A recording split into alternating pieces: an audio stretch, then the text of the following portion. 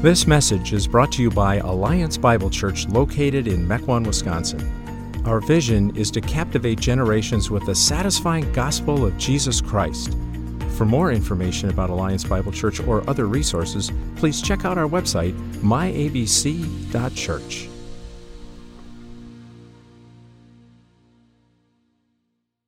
The scripture reading for today is Luke chapter 2, verses 40 through 52.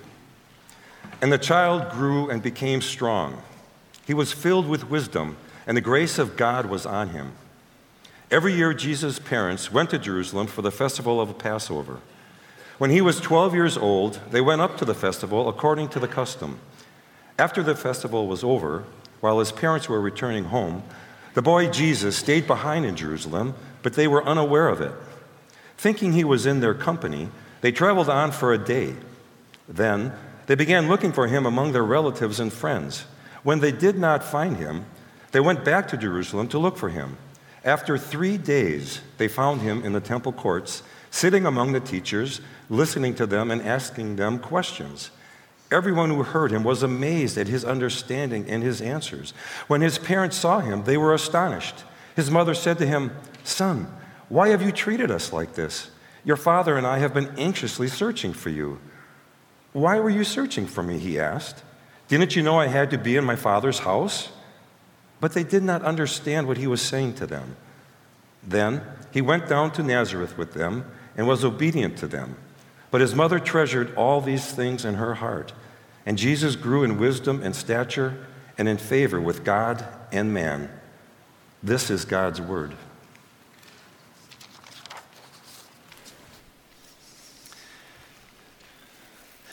Before we dive into the particulars of this text, I want to mention briefly something about biblical interpretation, particularly as it relates to the Gospels. We want our church to be people who can self-feed.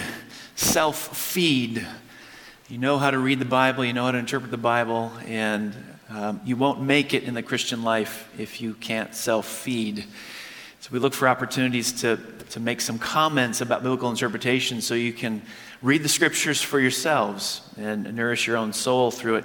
So I want to mention a couple of things. First of all, you can think of the four Gospels, Matthew, Mark, Luke, and John, as four camera angles on the life of Jesus. Four camera angles on the life of Jesus. Now, Matthew, Mark, and Luke are what's called the synoptic Gospels. That is, they bear similarities to one another. The Gospel of John, if you want to stay with the imagery, shoots the life, ministry, death, resurrection of Jesus kind of on a 90-degree off-axis angle onto his life. It has a lot of unique material that you don't find in Matthew, Mark, and Luke. So that's one thing to bear in mind as you read the Gospels. Matthew, Mark, and Luke are synoptic Gospels. They have lots of similarities, lots of parallels. John is a bit unique. And there's numerous reasons for that I won't go into at the moment. Second thing is you have to ask a question when reading the four Gospels. You've got to ask a question, a fundamental question when reading these four Gospels. That is, why did they record this story, event, or teaching? Why did they record it? Now, one of the answers certainly is because it happened. The writers don't make things up. The very first verses of Luke tell us that Luke carefully investigated the firsthand witnesses, their accounts of the life of Jesus. That's certainly one of the reasons why they recorded it. It happened. But we know Matthew, Mark, Luke, and John had far more material collected than they included in their gospel accounts. They had far more material collected than they include in their gospel accounts. So what they used not just because it happened, but because it teaches something. So if you sit with a passage in one of the Gospels and you don't read it simply thinking to yourself, this happened and that happened, or this verse means this and that verse means that, but rather you ask the question, why is the author telling us this?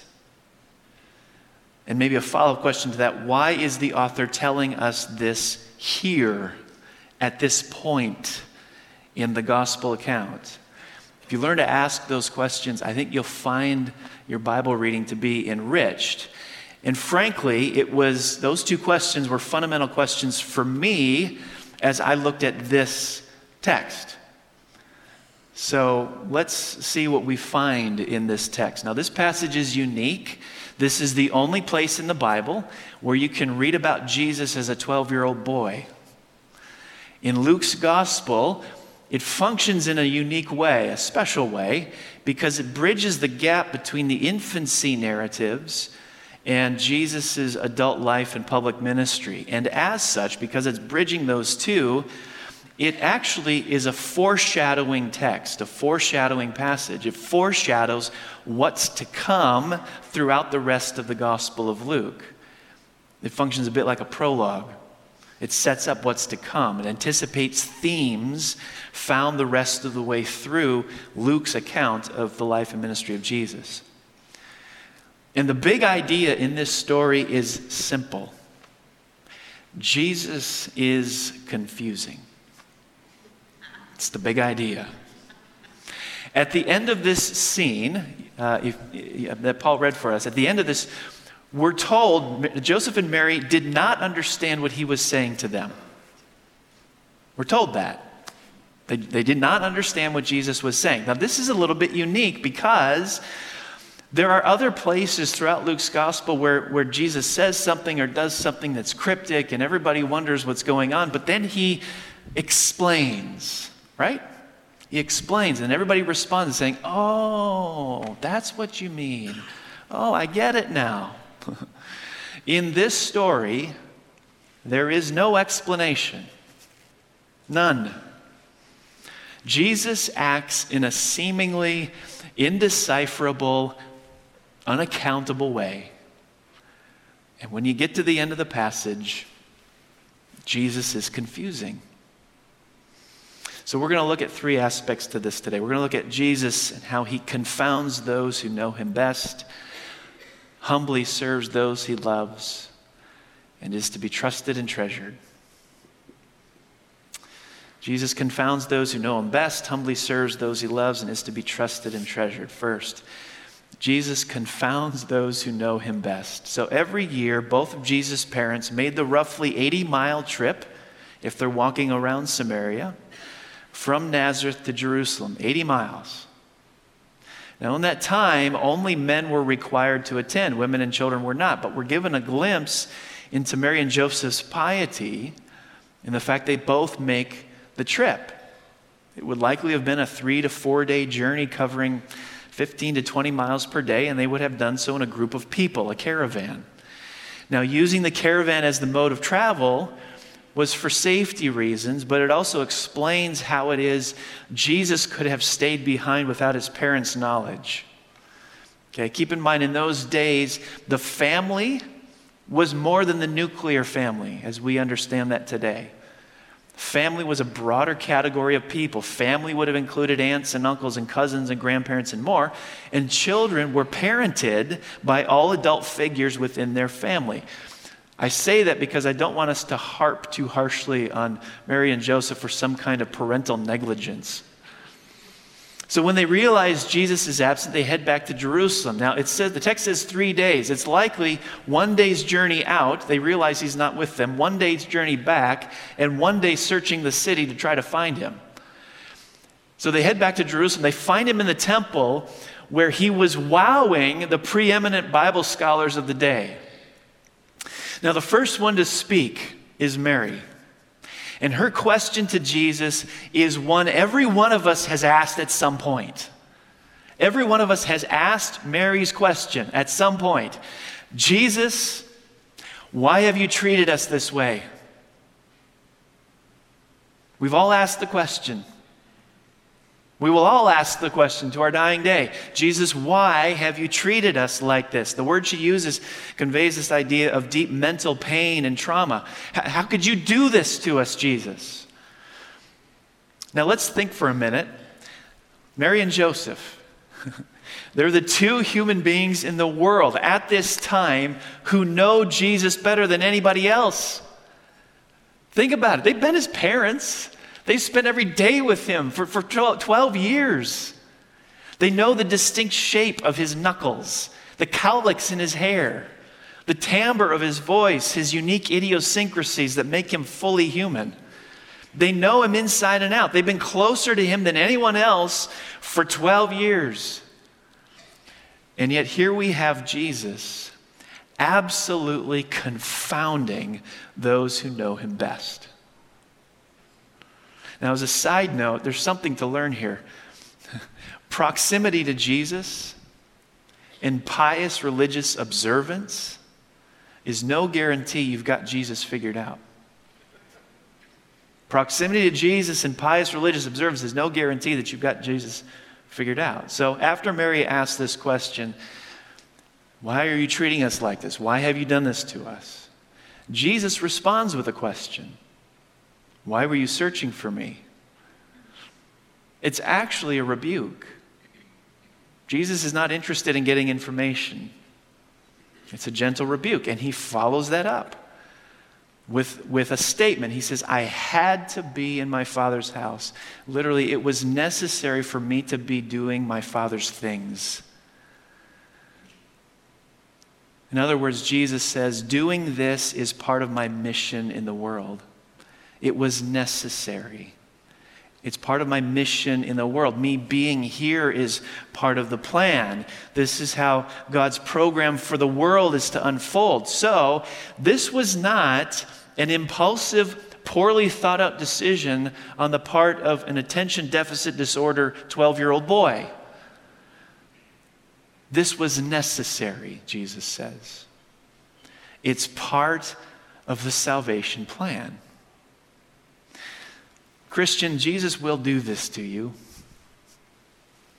He will constantly be confounding your expectations for how he should behave and how he should be treating you.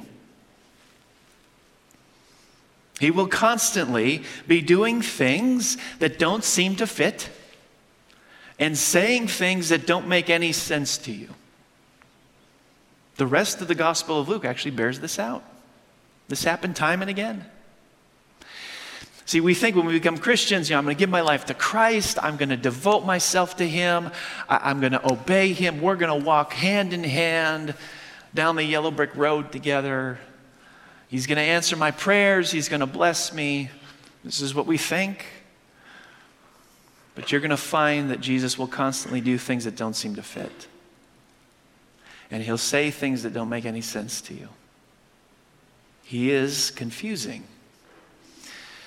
Elizabeth Elliot wrote a book called No Graven Image. It's a work of fiction. And it's about a missionary who goes into the rainforest and wants to translate the Bible. At the end of the story, everything falls apart. The one man in the tribe who can enable her to do the translation and can connect her to this tribe, she accidentally kills him. And she's expelled from the region. And at the end of the book, everything falls apart.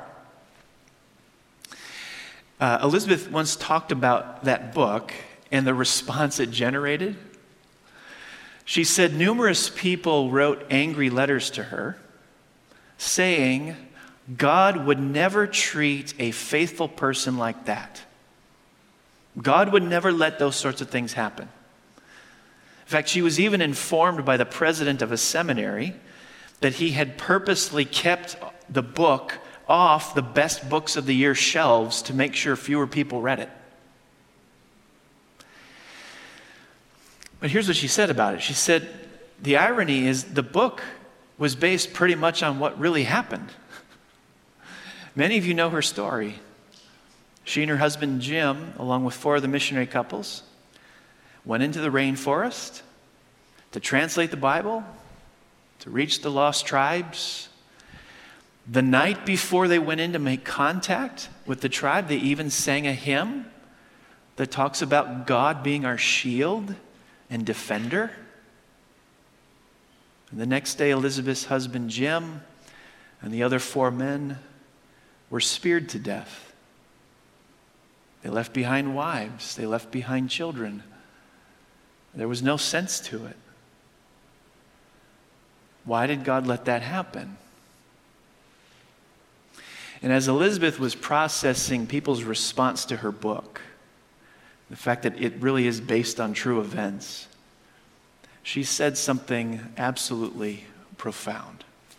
I'm going to read it twice. Here's what she said. I dethrone him if I demand that he act in ways that satisfy my ideas. God is God. If he is God, he is worthy of my worship and my service. I will find rest nowhere but in his will, and that will is infinitely, immeasurably, unspeakably beyond my largest notion of what he is up to. I dethrone him if I demand that he act in ways that satisfy my ideas. God is God. If he is God, he is worthy of my worship and my service. I will find rest nowhere but in his will.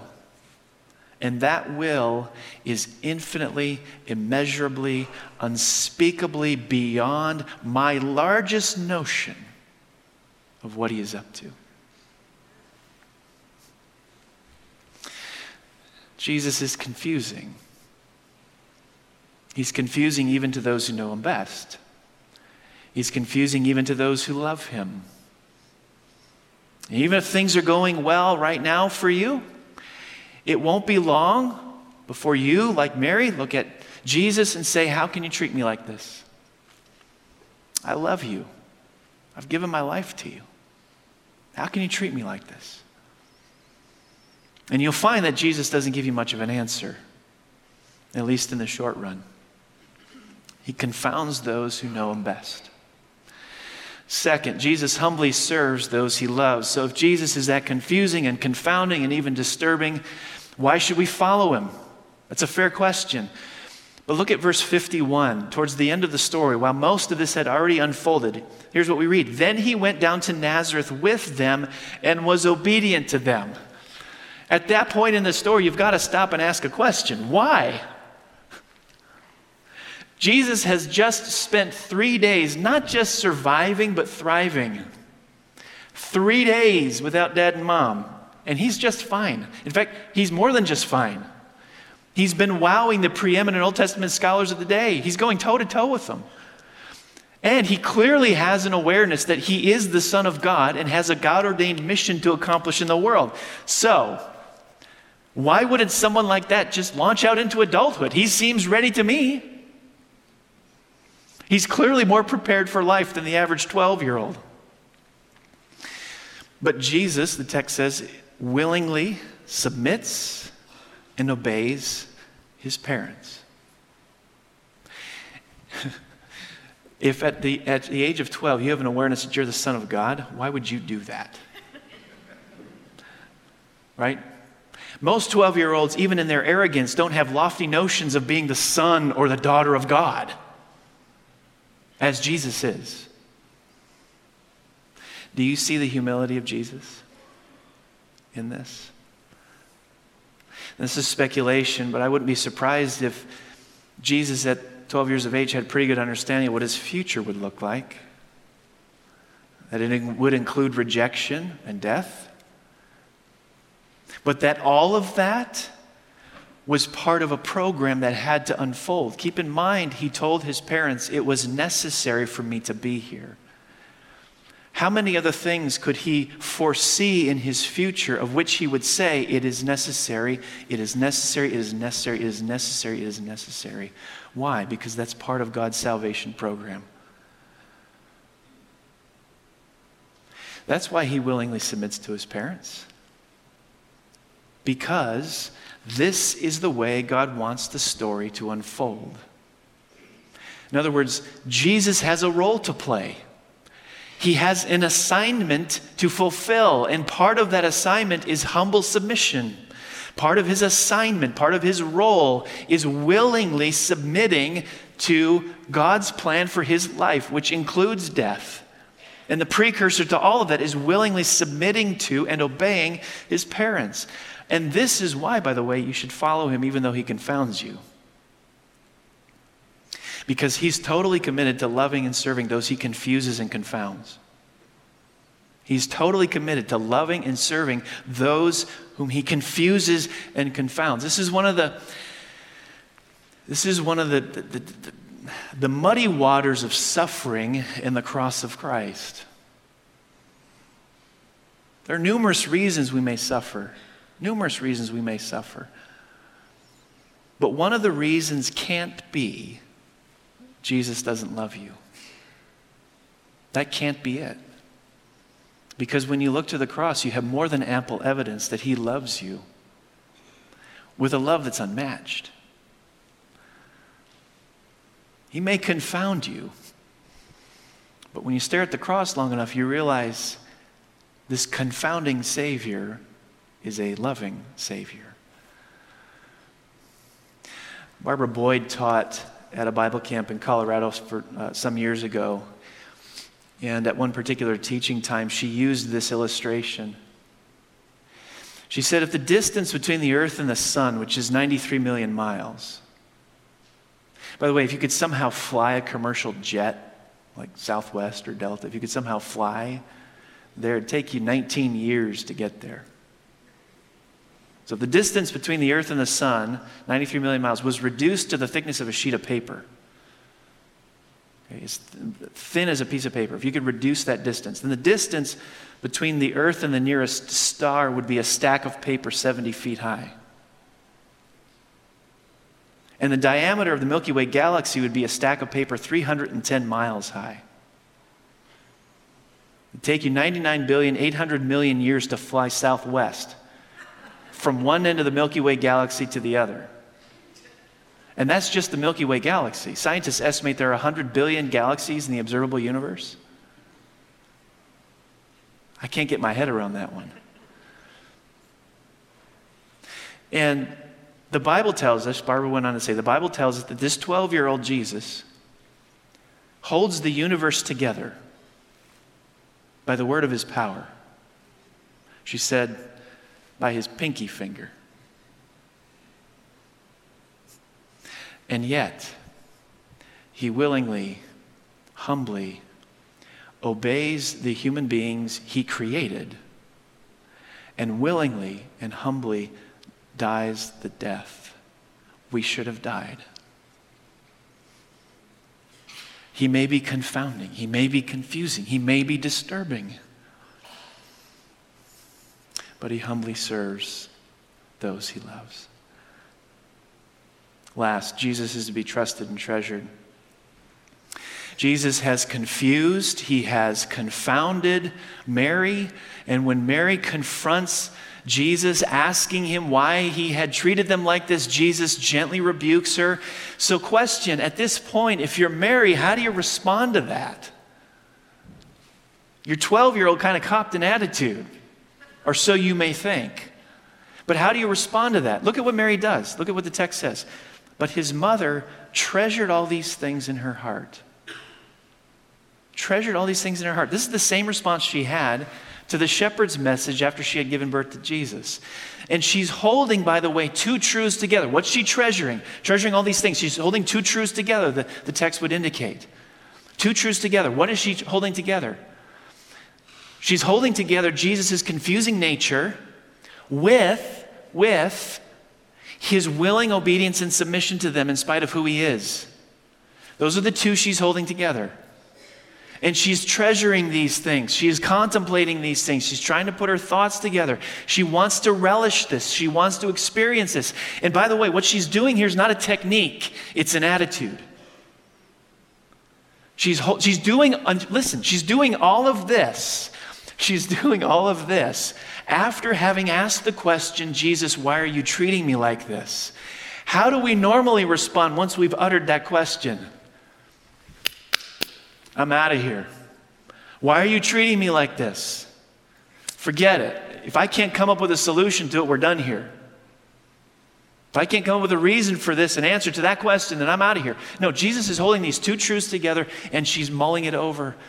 She's turning it over. And she's doing all of this after having asked the question, why are you treating me like this? Now, putting these two truths together, by the way, is not like eating fun-sized Snicker bars. By the way, there's nothing fun about that size of a Snicker bar. A bite or two, a few chews, and it's been devoured. That's it. That's all there is. Now, pondering the confounding nature of Jesus, pondering the humble nature of Jesus is more like eating hard candy. It's not meant to be chewed a few times and then devoured. You need to suck on it. You need to roll it around in your mouth. You need to work it over. If you try to eat hard candy the way you do a Snickers bar, you actually miss out on the full enjoyment of it. So Mary is showing us how to trust and treasure Jesus. She's showing us how to do that. She's taking two truths that seem to conflict with one another, and she's rolling it around. She's rolling it around. All of it after having asked the question, why are you treating me like this? So what's the evidence you're actually trusting and treasuring Jesus? What's the evidence that you're actually trusting and treasuring Jesus after having asked him the question, why are you treating me like this? What's the evidence of that? Well, have you ever had a friend tell you about a new restaurant in town that you absolutely need to try out? And maybe the first time they told you about it, you listened as they raved about it and you thought, okay, that's nice. You know, I'll have to get there sometime. A month later, your friend comes back to you and says, hey, did you try out that restaurant that I told you about? And you say, no, I haven't been able to get there. And they urge you one more time. You have to go. You got to go try this restaurant. Trust me, you won't be disappointed. So you finally get there after your friend has been hounding you for weeks. You order the food, you taste the food, and you love it. In fact, you regret taking so long and listening to your friend's recommendation. Because you didn't get after it, you've lived an additional 6 weeks without this restaurant in your life.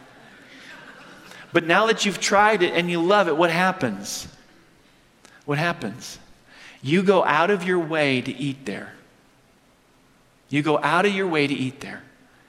How do you know if you're really trusting and treasuring Jesus? How do you know if you're really trusting and treasuring Jesus? After you've asked the question, why are you treating me like this? You go out of your way to get more of them. You go out of your way to get more of them.